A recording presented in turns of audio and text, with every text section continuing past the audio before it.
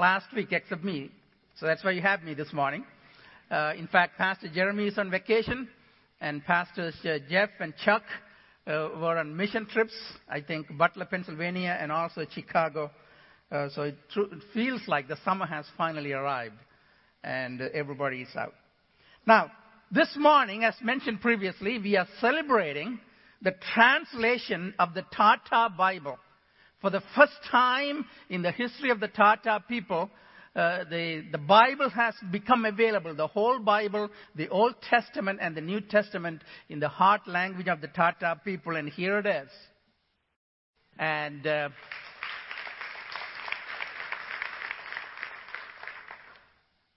it's been a hard work over 200 years, and Midland Free had been part of it for the last 20 plus years or so when we adopted the Tata people group.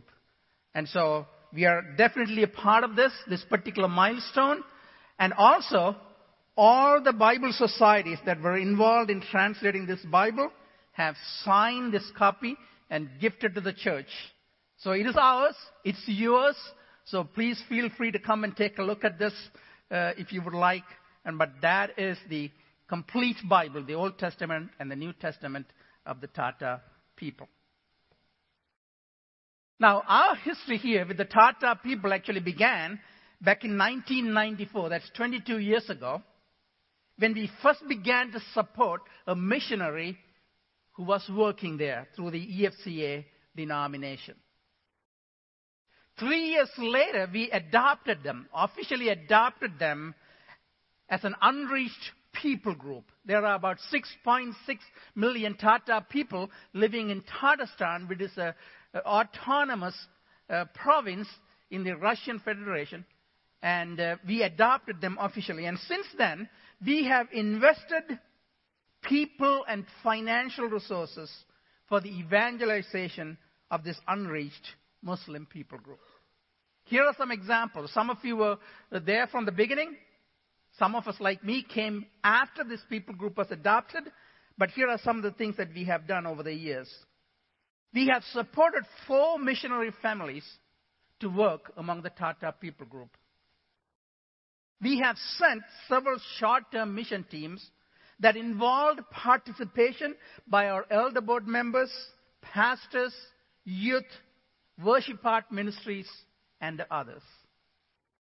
Here in the United States, we have participated in several Tata consultations.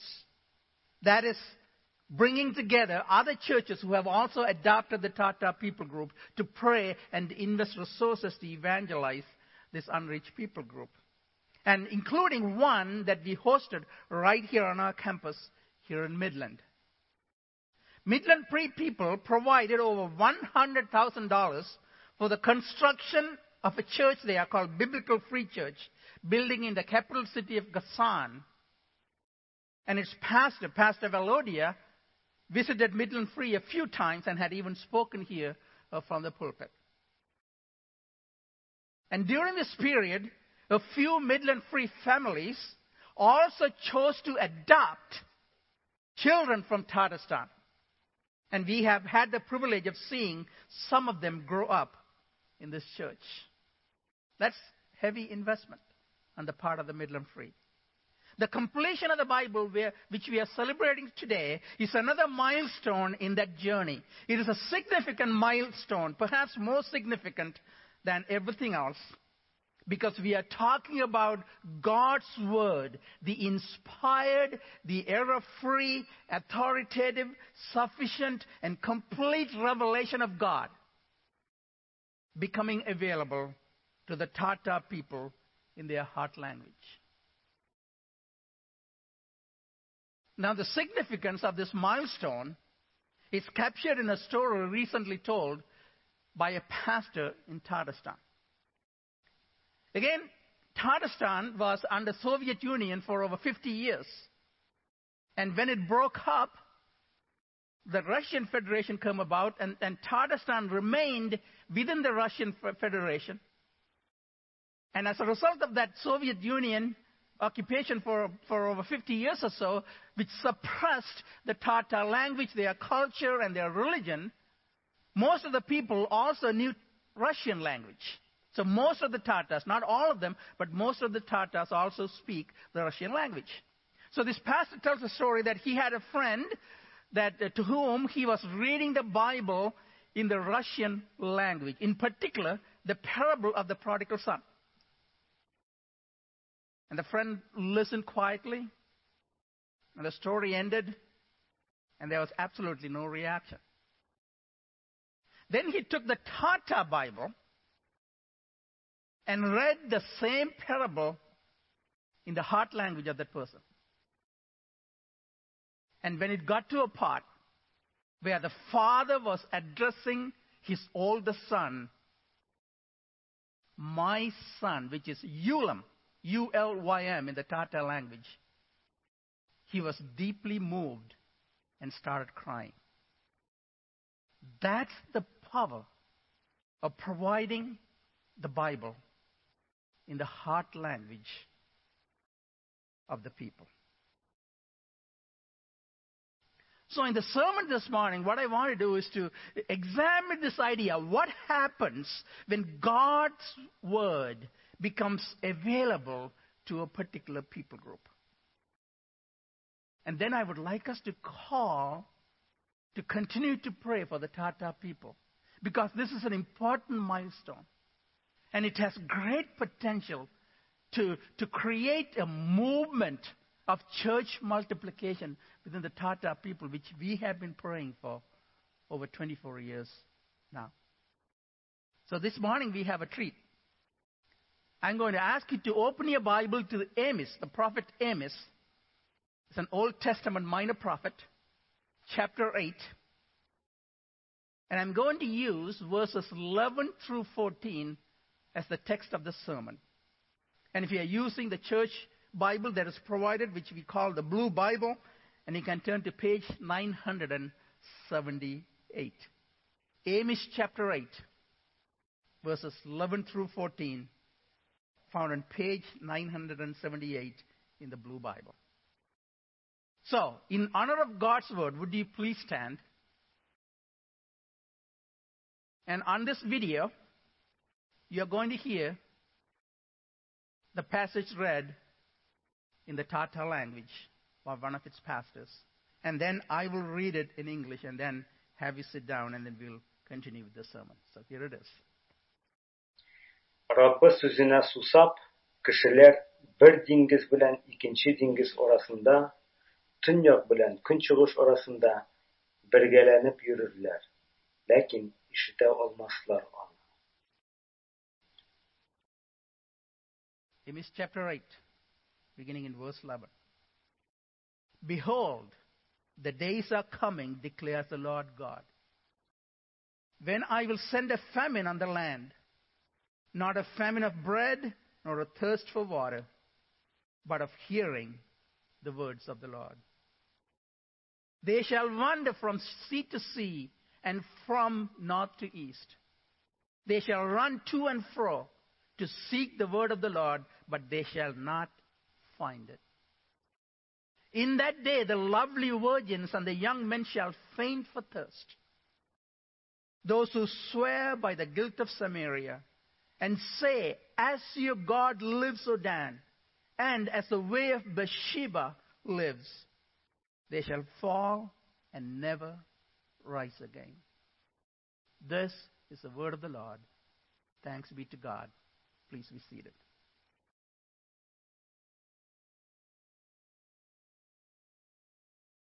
Now, these 4 verses describes what happened when there's a famine of God's word in a nation or among a people group.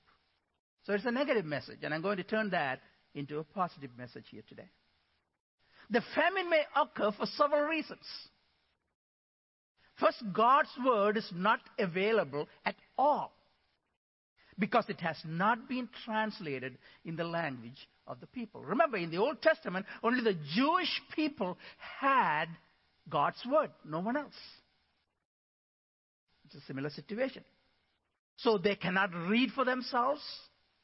They cannot, and therefore further there's no one with the knowledge of it, such as missionaries, to tell them about it. That's total famine of God's word. Second, God's word is only scarcely available. That is, only a few books of the Bible have been translated in the language of the people. Or only a handful of missionaries with the knowledge of God's word are available to tell them about it. As a result, the scope still remains limited. Third, God's word available in plenty. So are the missionaries eager to tell them about it. But the people would have nothing to do with it. They don't want to hear it. That too is a famine of God's word, according to the Amos passage that we just read. And perhaps there are many more, from anywhere from totally unavailable to being available in plenty, and then partially available. People don't want to hear. All of those refer to famine of God's word. Think about what kind of famine that we have here in the United States. So for over 1,000 years, the Tata people have experienced these types of famines, one way or the other. Now that God's word has become available in their heart language, there is hope. That's what I want to talk about. There is hope. And what kind of hope is there? So here's the first one. The first hope is that God's word would transform aimless wanderers to resolute travelers. Let me explain what I mean by that. So if you go to look at verse 12, for example, Amos chapter 8, verse 12, we read this. They shall wander from sea to sea, and from north to east. They shall run to and fro to seek the word of the Lord, but they shall not find it. The key word here is wander. It brings to mind an image of a drunkard who has difficulty walking straight. He is unsteady, sways and staggers as he moves. If he is really, really, really drunk, he hardly knows what he says or does. In his drunken state, he may get into fights and hurt or even kill others. We have seen this, right? For example, DUI, driving under the influence. He's a drunkard. Might be an example. Such actions can get him into trouble with the law and even into the jail. That's the kind of image that's captured there. They don't know what they're doing. They'll go from one place to another without hope, without aim, and they cannot walk straight, steady. They could hurt others, all of those different things. And God, through his prophet Amos, says that people without his word aren't any different from people who are drunk.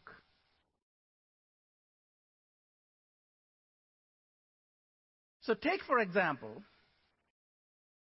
a very familiar story. Many of you have known this, perhaps. The Waodani tribe in Ecuador that killed the 5 American missionaries. Jim Elliot, Nate Saint, Ed McCauley, Pete Fleming, and Roger Youderian. Young missionaries in their 20s.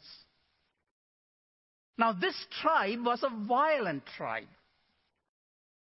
Warring between tribes and revenge killings were rampant every day. Even within the tribe, one man would kill another man to gain another wife. Then God's word, which is living and active, sharper than any two-edged sword, piercing the division of the soul and of spirit, of joints and of marrow, and discerning the thoughts and intentions of the heart. Hebrews chapter 4:12. came into this tribe through Elizabeth Elliot, wife of Jim Elliot, who was martyred, and Rachel Saint, the sister of Nate Saint. And the people were transformed, including the tribal leader, Minkai, who led the killing of the 5 missionaries. In fact, later on, this tribal leader, Minkai, met face to face with Nate Saint's son, whom he had killed previously. Son's name is Steve, and sought his forgiveness. Further, this tribe made peace with previously enemy tribes. They went from one tribe to the next, to the next, to the next, and made peace with all of them. Revenge killing stopped as they learned from God's word that human life must be valued because human beings were made in God's image. Suddenly, they had purpose for their present lives, hope regarding their eternal destiny, and resolve to live for Jesus all the days of their lives. And there you see, aimless wanderers have become resolute travelers on their journey toward heaven. That's what happens when God's word becomes available in the heart language of a people group. You know, as I was writing this, I started crying because one of the things that I imagined was, can you imagine this?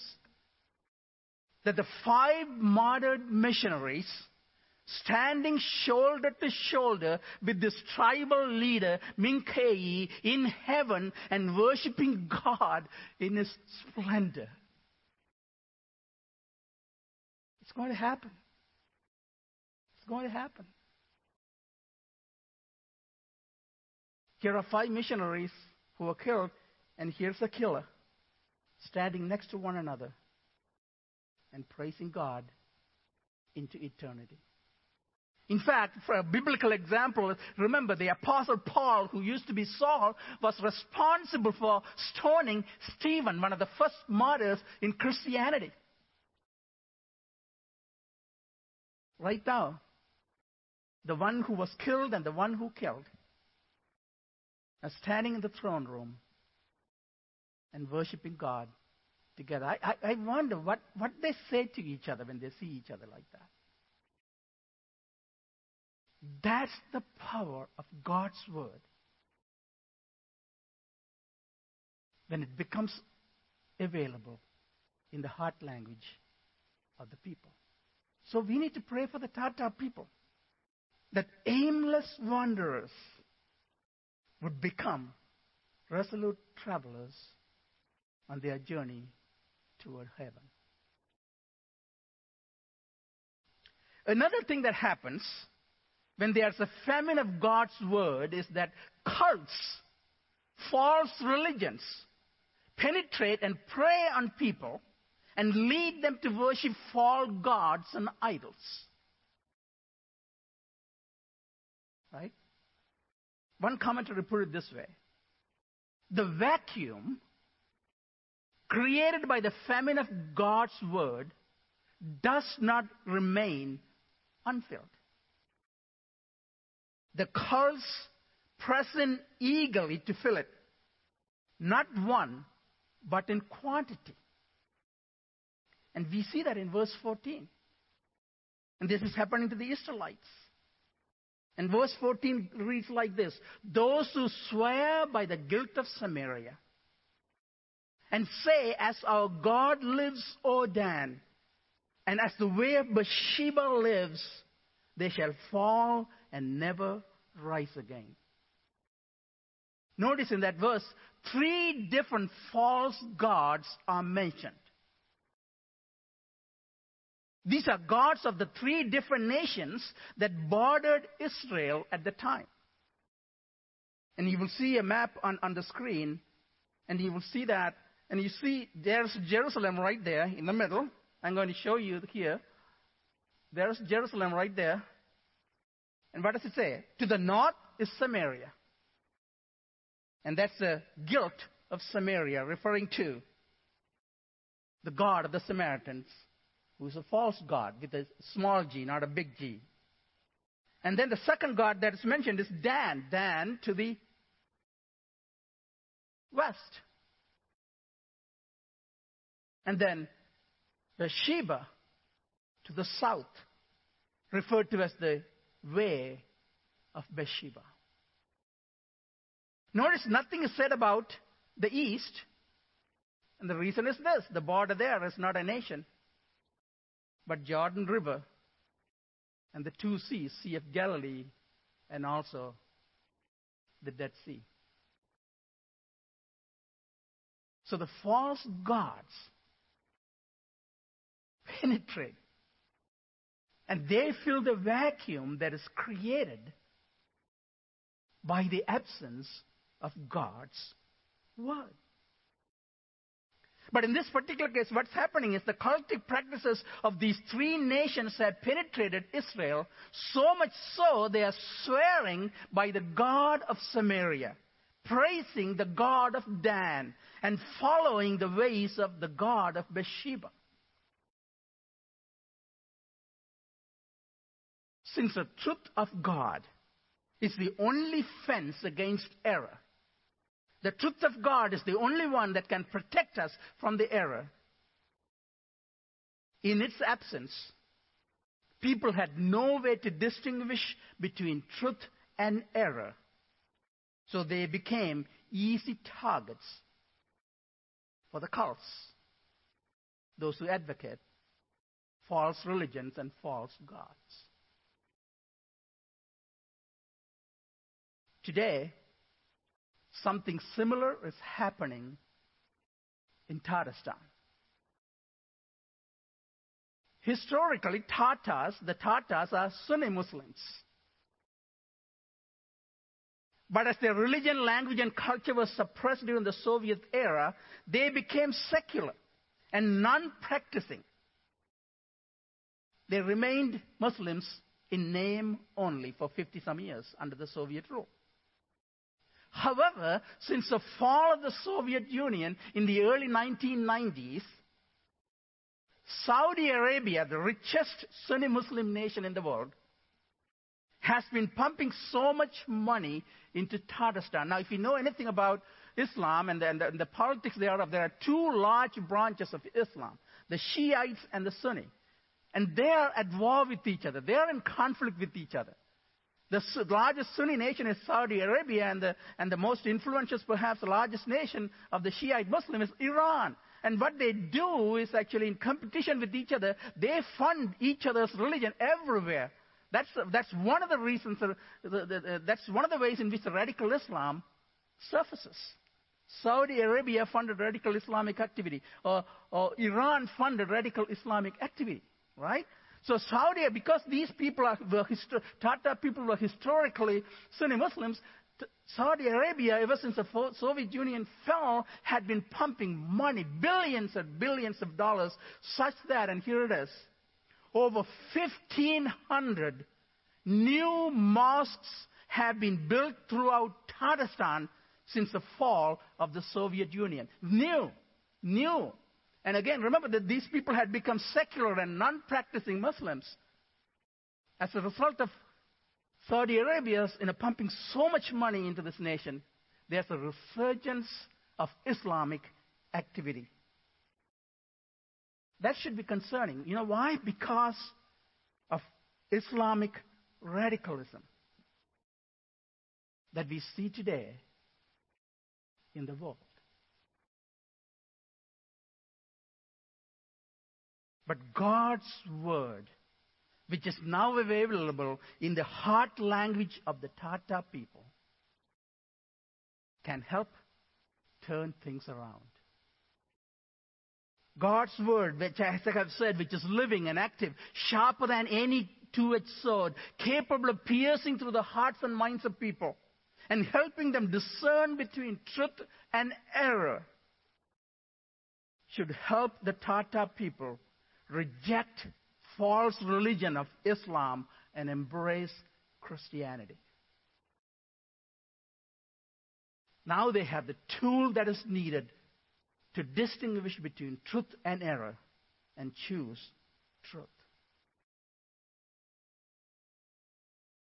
So once preyed by cults, false religions, and other philosophies, now have the opportunity to become true worshippers of the one and only God.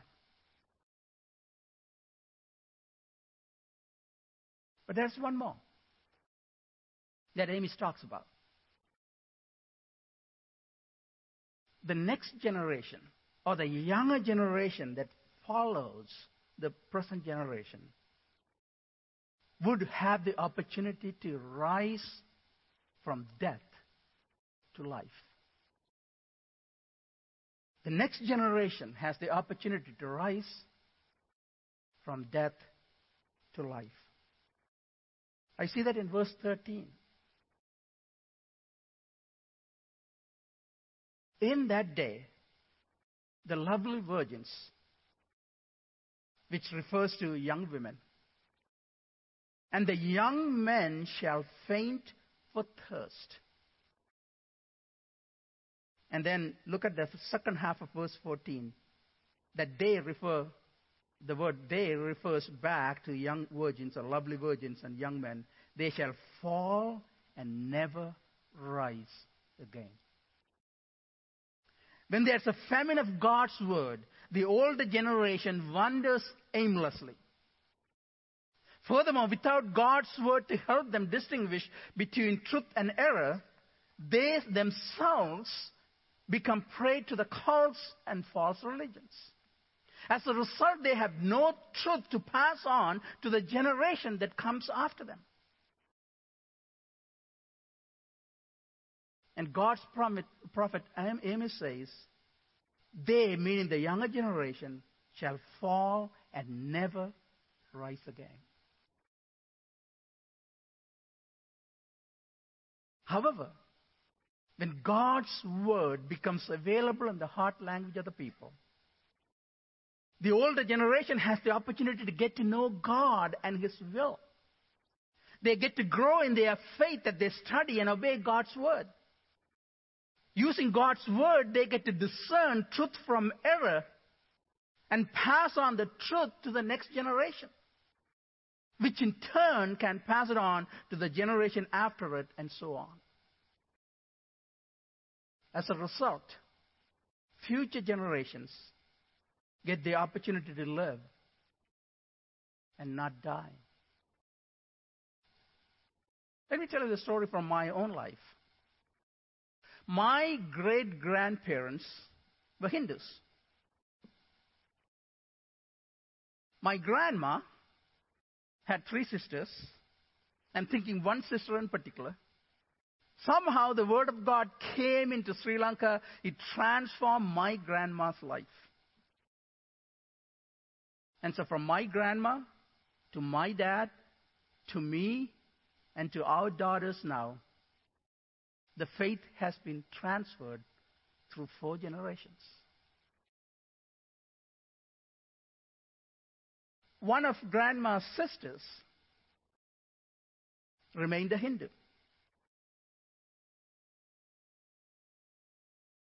4 generations to this day,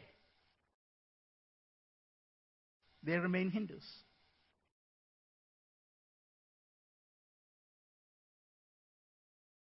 One generation, one genealogy had the opportunity to rise from death to life. And the other one remains dead. Now, this happens all over the world. For example, the Wycliffe Bible Translators, one of the famous Bible translating organizations in the world, they are beginning to get into this, but the translation work has not been done in tribes or people groups that are below 100,000. Okay, so those are small enough, and therefore they don't have the resources yet to go there. So what happens is there might be these neighboring tribes speaking different languages, but one gets the scriptures and they are transformed and totally transformed. Violent cultures become peaceful cultures, and the corruption disappears, and killings, all of that happens. And there's next town over, they're still dead.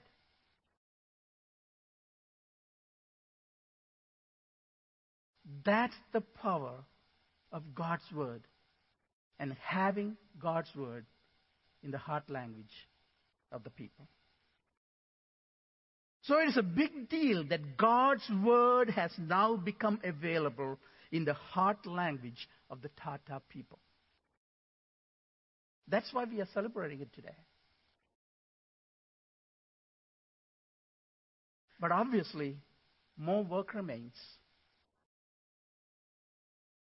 such as printing, distributing, making people read, presenting the gospel, calling for repentance,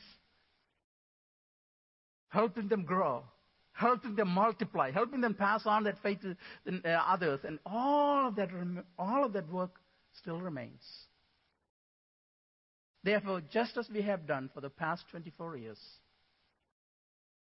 we need to continue to pray for the Tata people.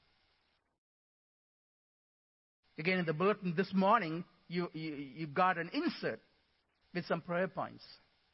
Please use it to pray for the Tata people. Furthermore, if you are interested in receiving monthly prayer updates, we do put together monthly prayer updates. Please follow the instructions given on that same insert. You know, there was a time the work among the Tata people was very, very difficult. Missionaries were kicked out. It's just cold in Russia. And people were not receptive. And our missions committee actually looked to see if we should continue the Tata partnership or drop it altogether and move on to something else. And the global missions team came to the conclusion we adopted this people group. Would we give up on children we adopt? We never will, would we?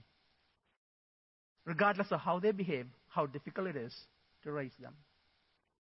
In the same way, we are going to stay there even when the times are tough until we see a movement where church multiplication takes place among the Tata people. And that's what we need to pray for. And when we get to heaven, you and I get to stand shoulder to shoulder with them in praising God in His splendor and into eternity. So that's a call for us as we celebrate this remarkable milestone in the life of the Tata people. Let's pray.